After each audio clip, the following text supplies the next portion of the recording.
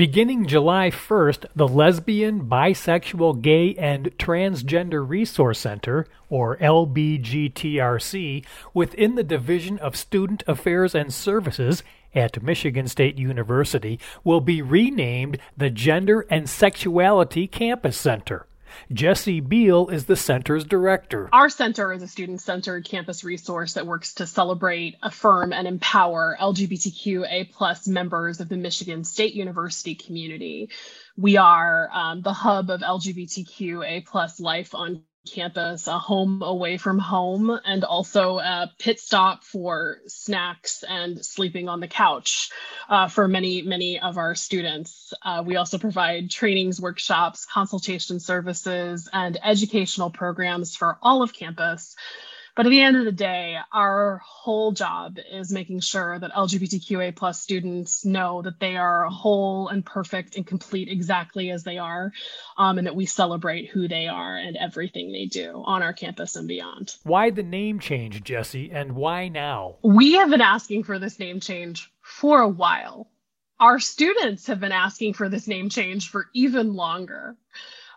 The running joke among the student population is that it's a typo of some sort. And so students love to troll us about our persistent typo in LBGT Resource Center, right? The truth of it is when the name was created, that the acronym was less static than it is today, right? Now there's a particular order that is more common and understood to be correct, right? And that wasn't the case 15 years ago when we named our center, right?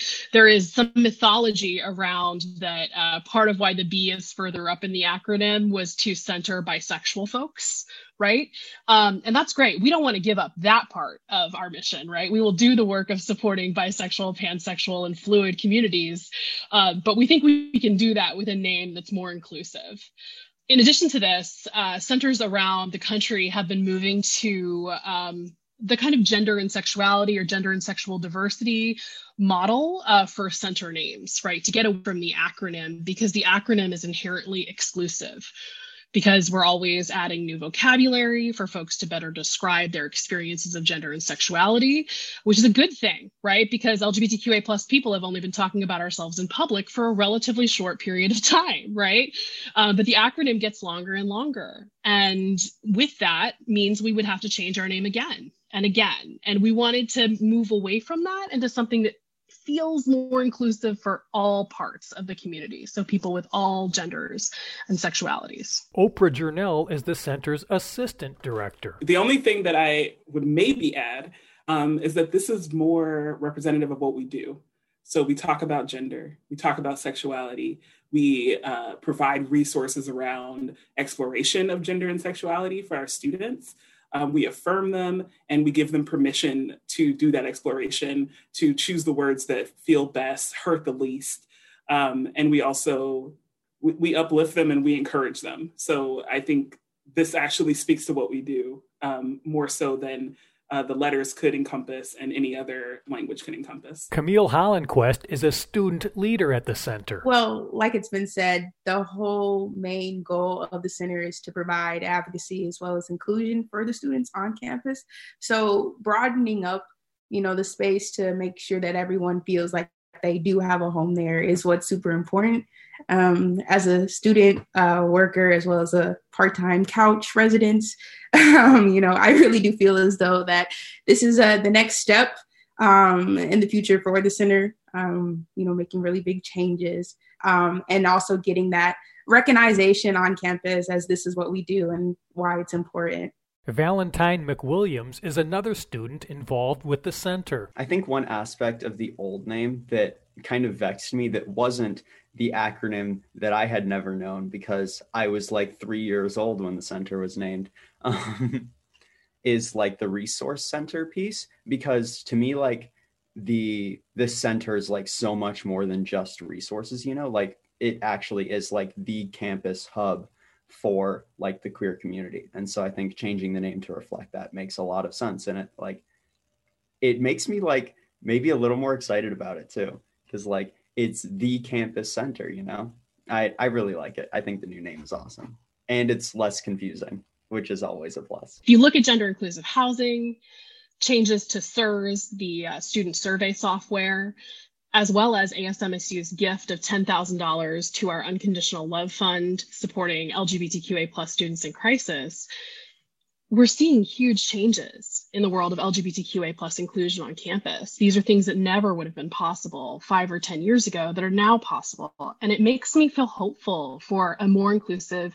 and equitable future for LGBTQA plus students, faculty, staff, prospective students, alumni, donors, all of us. Using a person's preferred pronouns when interacting is important to promote inclusion, so is understanding the differences between gender, sex, and sexuality. People should know that everything they've been taught about gender has been limited, has not included folks who have always existed in our culture and society, and has gone out of its way to exclude people who have always existed in our culture and society across the world.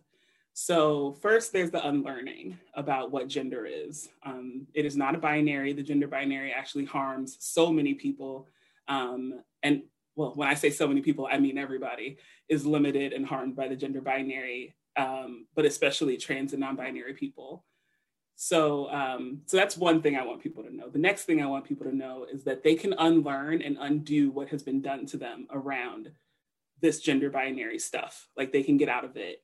They just have to make the choice that, you know, you have lived one life, you only know what you know, but there are other folks who are living and their stories are just as valid and real as your story is. And so how can you unlearn the stuff that's been given to you so that you can make more room to love and to care about people that are different from you? I feel like a lot of the time pronoun trainings are super important, but not something that people often consider, because they're like, oh, it's just pronouns. I know how that works. But then like understanding how like the pronoun piece interacts with like the way that gender identity operates in our society and the way that like the gender binary is forced on people, and understanding how they're not really two separate issues. The whole having pronouns thing is an extension of the whole gender in society thing. Like, it's not like trying to fit gender pronouns into some kind of binary or something, because that's like not really what it's about. And oftentimes I think that's where some of the conversation goes, is like taking pronouns and forcing them into the like structure of gender in our society, as opposed to understanding that the structure of gender that we have doesn't work, and then applying that framework to discussions about pronouns. I think one of the first concepts when we're looking at gender, sex, and sexuality that folks need to understand is that sex and gender are not the same thing, right? So when a person is born, they are assigned a sex, right? Usually that occurs within the binary. And we also know that between 1 in 100 and 1 in 1,000 babies each year in the United States are born with one of many different intersex conditions, right? And so even sex is not stable or binary, even though we treat it as though it is, right? Sex, birth assigned based on chromosomes, hormones, DNA, right? The way your body is shaped, the morphology of your genitalia, right? Just determined by a medical professional usually, right? And that is often linked to what your legal gender ends up being marked as, right? Which is distinct from your gender. And your gender is who you are in the world, right?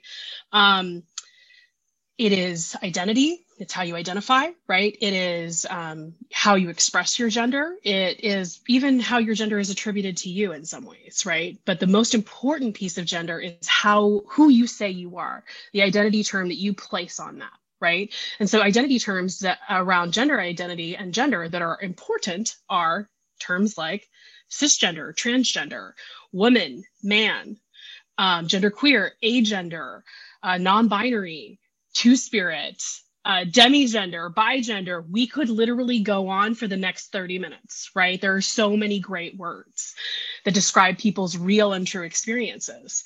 And you'll notice that I didn't use male or female, because male and female are not gender terms. They're sex terms, and they need to stay over there in that category. So part of the issue that a lot of campuses are facing right now is how do we accurately capture our student, faculty, and staff gender demographics when what we collect is actually legal sex or legal gender, right? Something we're dealing with on campus right now too. So that's gender. And then there's sexuality, which I like to think of as the who, what, where, when, why, and how of how you have sex or not, right? So all of it, like, your sexual practice, your sexual attraction, your sexual behavior, and your sexual identity, the identity terms you place on who you are as a sexual being in the world or not. Right. And so terms that are best associated with sexuality or sexual identity are terms like, asexual, bisexual, pansexual, queer, heterosexual. And that's a beautiful thing, right? Because for so long, the this and the that, the either or thinking, the black and white thinking, that we're, as humans, we're so much more nuanced and flexible and dynamic than we are given language for, than we are expected to be. And so it's beautiful to have so many words, because you can choose the one that feels good, hurts the least. And you can go through the world being exactly who you are instead of what someone has told you you're supposed to be.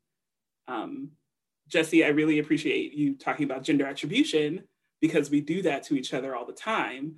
When someone comes up to you and says, "Excuse me, where's the restroom?" And you look at the shape of their body, you look at the length of their hair, any accessories, the clothing, that sort of thing. And you say things like, "Well, the men's bathroom is over there," based on what I just decided your gender is. And you don't know what that person's gender is, because that's what they tell themselves in their minds. That's what they feel in their hearts.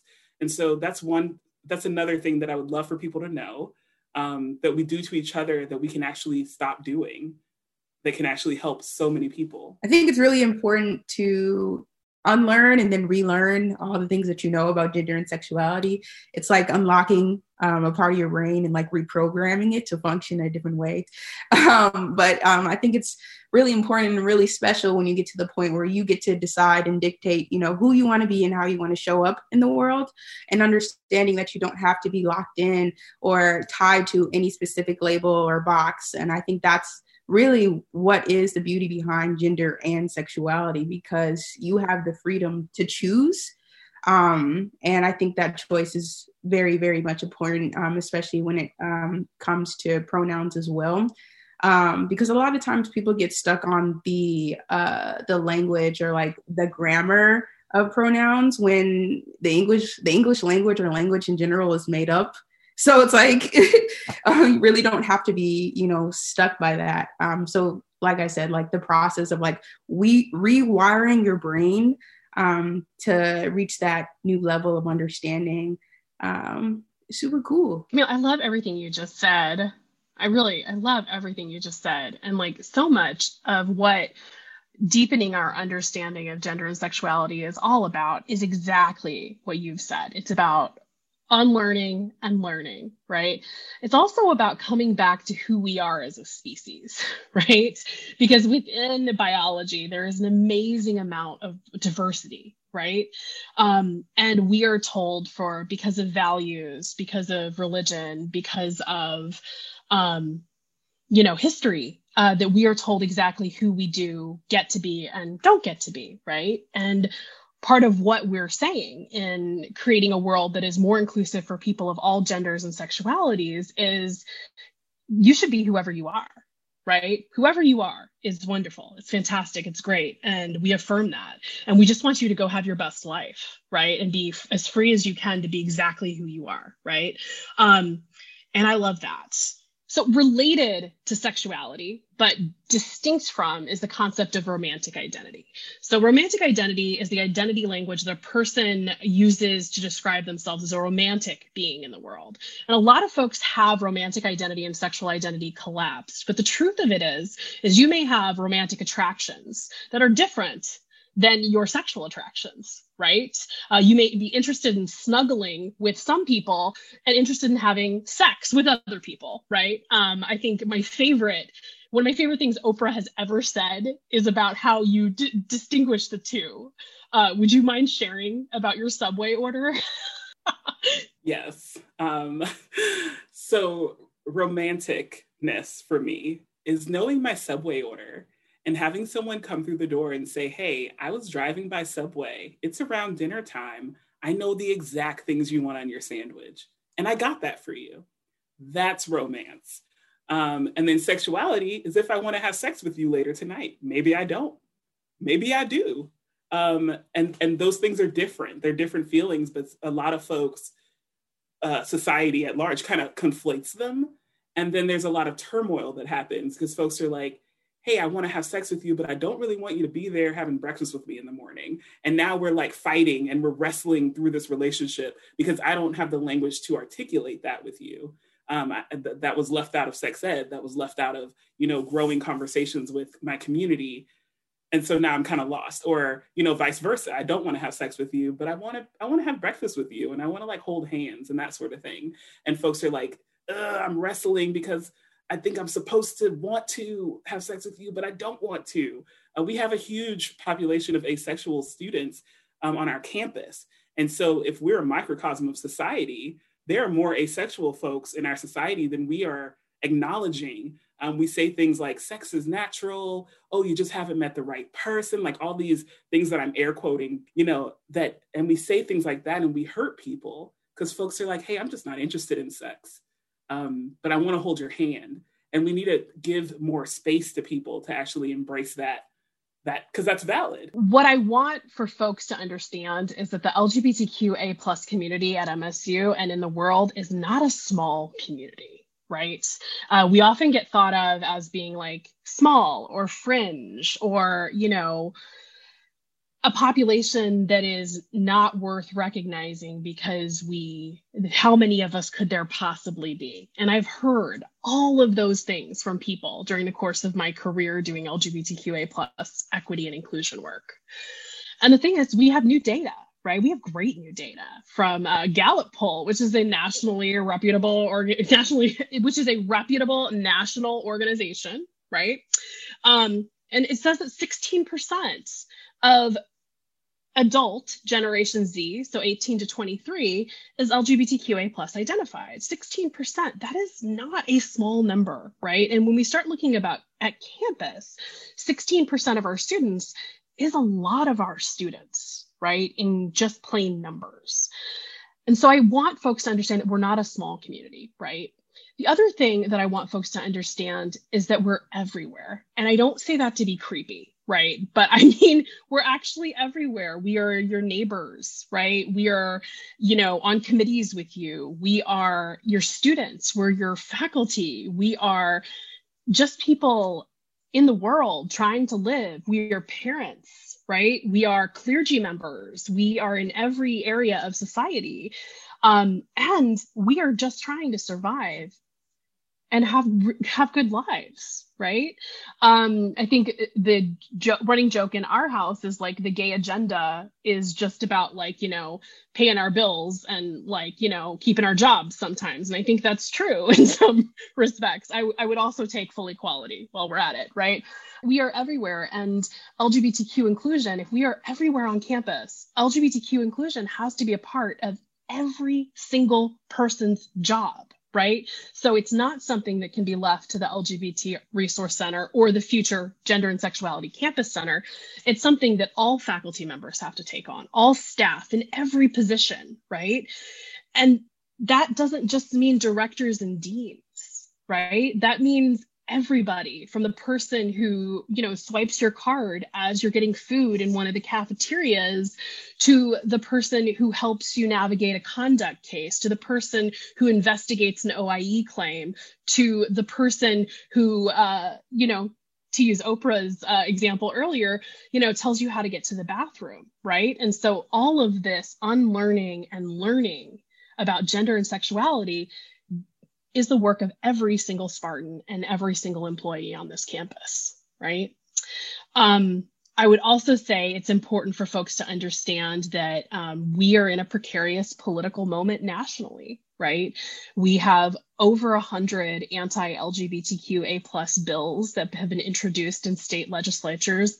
A lot of them are targeting trans women and girls in sports. A lot of them are around access to transition-related care for trans youth. And really, they're causing a lot of harm. In this particular political moment, we need all the support we can get. especially for the most vulnerable populations within the LGBTQA plus communities, are trans youth. They need us. They need us more than they ever have before. And we are called upon to protect them and to speak for them and to stand for them because this isn't right. Students just want to play sports. They just want to survive. They just want access to trans-affirming, life-affirming medical care. How can one support a friend, coworker, or family member? Oh, I was just going to say, I think it's just super necessary at this time that it's important to practice active mindfulness when it comes to people in the queer community, instead of keeping us at the back of their mind as in like, oh yeah, queer people exist. Instead, understanding that we need a lot more when it comes to protection and when it comes to equal representation as well. So I think understanding or trying to continuously practice active mindfulness when it does come to queer people is important when you do interact with them on a daily basis. Yeah, I think my first thought was like I've heard people talk about LGBTQ communities as not being statistically viable. I've had that said to me, and I think all of my students are very viable, are very important, are very like that. It just didn't make sense to me. But so I'm thinking about how when folks are making choices about things that directly impact LGBTQ communities, within like, you know, larger general populations, they usually look at the highest numbers. They say, okay, well, there's all these people here and these people are benefiting greatly from this activity or from this resource. So then we're doing good. And they check a box and they move on. But they don't look at how Black trans people are experiencing this resource or this event, if they're showing up to it, if they are okay. They're not looking at, you know, trans folks, lesbians, bisexual, you know, and they're not looking at what they have decided is not statistically viable or not a critical mass. And so then we have what I would like for people to do when they want to support LGBTQ communities is shift that.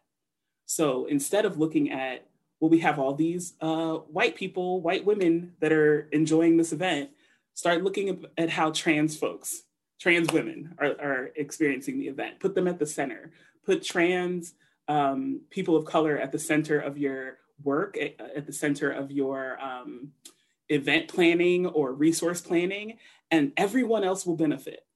Like, it's not like those folks all of a sudden lose access because you place pronouns on an intake form. You placing pronouns on an intake form takes nothing from a cisgender person who's like, pronouns are a given, right? No, they're not a given. We shouldn't be attributing pronouns to people based on our own stuff. And so place the most marginalized folks, the folks at the margins of the margins, at the center of your work and your heart, and build from there.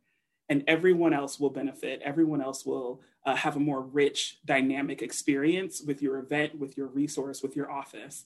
But as soon as you exclude those people, you can't, it's an uphill battle to fix inclusion after you've done so much exclusion. I loved it, Oprah. And you know, what you reminded me of is like one of the things we've been talking about a lot about the name change is that, you know,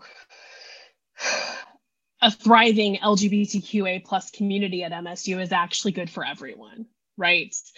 If our LGBTQA plus students, faculty, and staff are thriving here, then that means our campus is more likely to be a thriving campus, right? And having access to education around gender and sexuality, programming on gender and sexuality, resources on gender and sexuality is actually in support of all Spartans, right? Because everyone can benefit from a happier, more whole, more active LGBTQA plus community, but also everyone can benefit from the education and the resources that come along with that. Suicide prevention is a key focus of the center. In our center, suicide prevention work is a cornerstone of our work. And that has to do with the fact that suicidality and self-harm numbers in the LGBTQA plus youth communities are very alarming. So to give you an idea of this, 41% of trans and gender nonconforming people have attempted suicide, right, during the span of their life. And that's compared to 4.6% of the general population and 10 to 12% of lesbian, gay, and bisexual folks. So 41%, it's quite high. There's certain studies that point to an even higher number than that. So if we're not doing suicide prevention work, then are we really doing the work of LGBTQA plus inclusion? We share this statistic in almost all of our educational programs because we want folks to understand really what's at stake. We also share two other statistics that come from the Trevor Project. And the first one is that transgender and non-binary youth who reported having their pronouns respected by all or most of the people in their lives attempted suicide at half the rate of those that did not have their pronouns respected, 50%, right? And the second statistic I want to share with you is that LGBTQ youth who report having at least one accepting adult were 40% less likely to report a suicide attempt in the past year. Now, for those of us who are educators, that is huge. What that means is that all of us have the opportunity to be that one accepting adult in our students' lives. And most of our students are adults, so they can be that one accepting adult in their peers' lives too, right?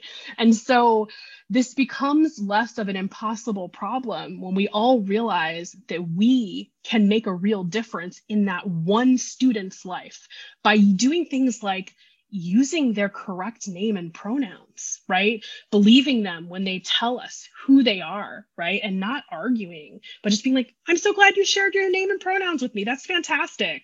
And then using those things consistently when you refer to them, right?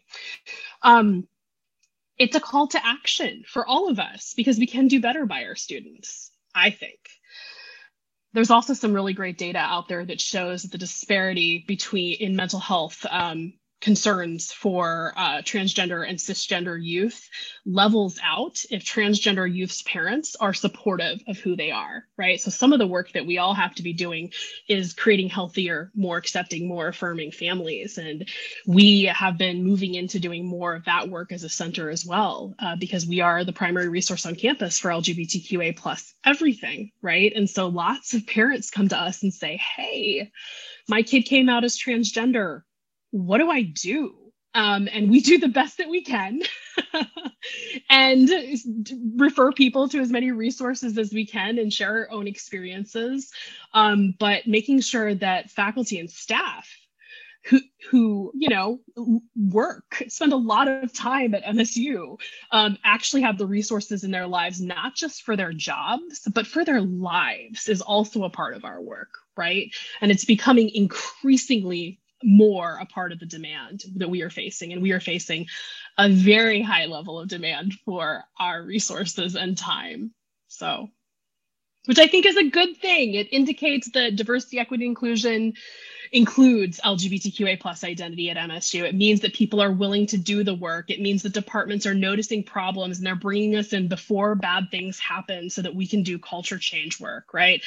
And we are a staff of 3. And so unfortunately, we do have to turn people down sometimes because we just don't have the bandwidth to meet all of the capacity between serving students and serving the greater MSU community. Students Valentine and Camille appreciate the leadership, counsel, and direction the center offers and provides. It's such a big topic, like talking about how orgs work with the center, because like so much of like being a student leader involved in so many different queer organizations is working with the center and like being able to like help plan events like we did for Trans Day of Remembrance last semester, being like using the center kind of as a conduit to contact other organizations that are focused on the same goals. Like the center kind of can facilitate a lot of that interaction, but also like having a hub that exists, like even though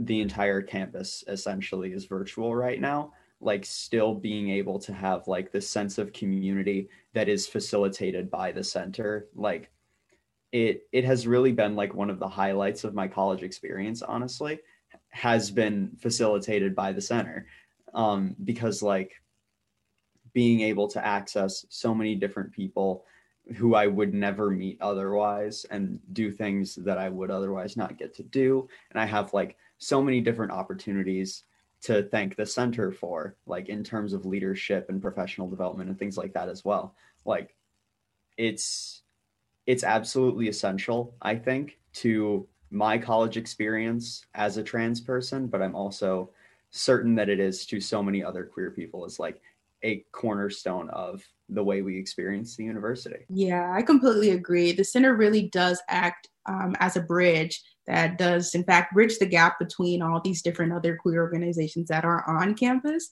It really is like a hub or like the home where people kind of do their business out of.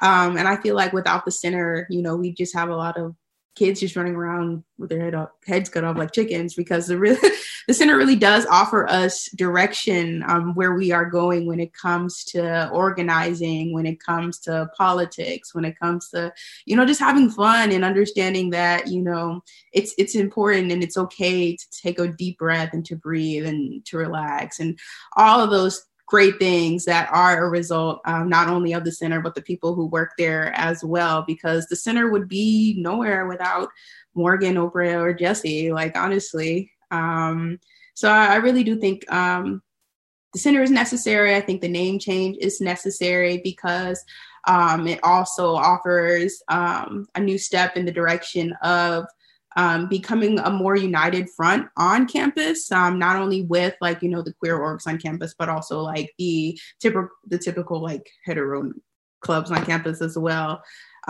Because it's kind of saying like we are all going through the struggle. So why don't we just go through it together? Like, why can't we support each other in the way that we need to? So yeah, we're making good progress and we're making good strides. So I'm just excited to see what the rest of 2021 looks like, as well as 2022. Something that you said in there about support as well is like the center does so much like empowerment for students, like giving students the information and resources that we need to like go forth and make the changes that we want to see in the university.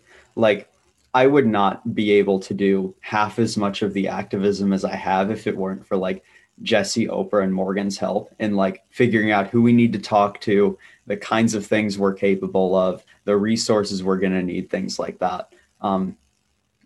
It's great. I love the center a lot.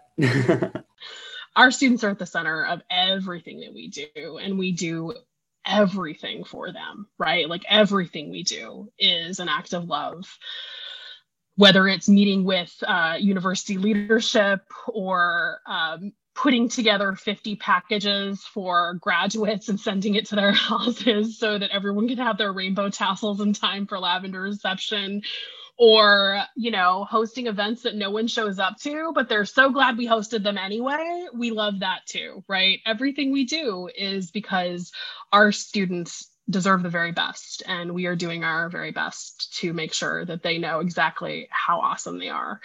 With that said, I will also say our staff is incredible. I feel very, very lucky to work with Morgan and Oprah every single day. In summary, Jesse Beal says, on July 1st, we will become the Gender and Sexuality Campus Center. This name change is important to us because it is more inclusive, it is more current, and most importantly, it's what students wanted. So we're entering this new time at MSU, this time of great promise for LGBTQ inclusion with a new name. And we're so excited to be doing this with and for our students. I'm Russ White. This is MSU Today.